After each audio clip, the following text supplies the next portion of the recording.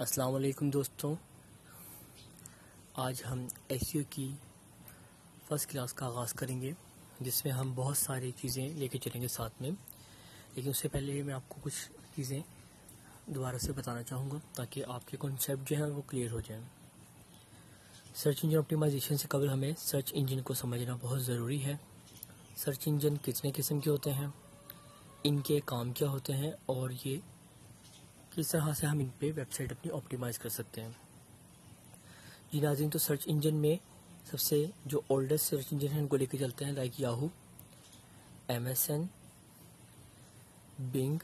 और अभी जो करंट सर्च इंजन है जिसमें हर कोई कहीं से भी, चाहे वो किसी भी कंट्री से बिलोंग करता हो, वो उसी सर्च इंजन पे जाके सर्च करता है, गूगल।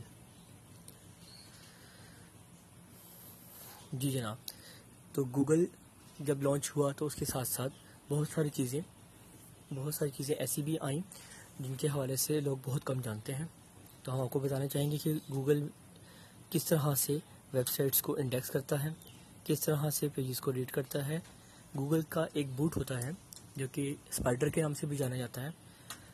याहू का एक अपना स्पाइडर है, उसका एक अलग नाम है, MSN का अपना है, बिंग का अपना है और गूगल का भी एक अपना स्पाइडर है, जिसका काम है किसी भी नए कीवर्ड, किसी भी नए कंटेंट या किसी भी नए टॉपिक के हवाले से कोई भी चीज़ जब हम गूगल सर्च इंजन में अपलोड करते हैं, as a website, as a video, as a किसी भी किस्म का कंटेंट जब हम अपलोड करते हैं, क्रॉलर का काम क्या होता है कि वो आता है, इस वेबसाइट को रीड करता है कम्प्लीटली, और इसमें अगर कोई कंटेंट नया होता है तो उसको इंडेक्स करता है अपने पास और पब्लिश करता है।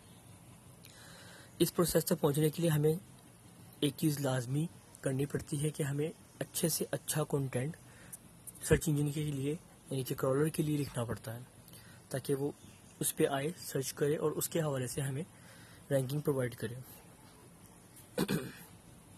सर्च इंजन की डेफिनेशंस कंप्लीट हो गई।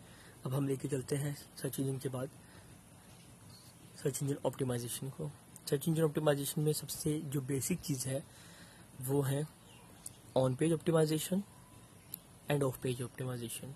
नेक्स्ट चैप्टर में इंशाल्लाह मैं आपके साथ ऑन पेज ऑप्टिमाइजेशन के हवाले से डिस्कस करूंगा कि ऑन पेज ऑप्टिमाइजेशन में हम क्या करते हैं। इस छोटे छोटे ट्यूटोरियल्स को बनाने का बेनिफिट ये है ताकि आप इजीली समझ सकें चीज़ों को।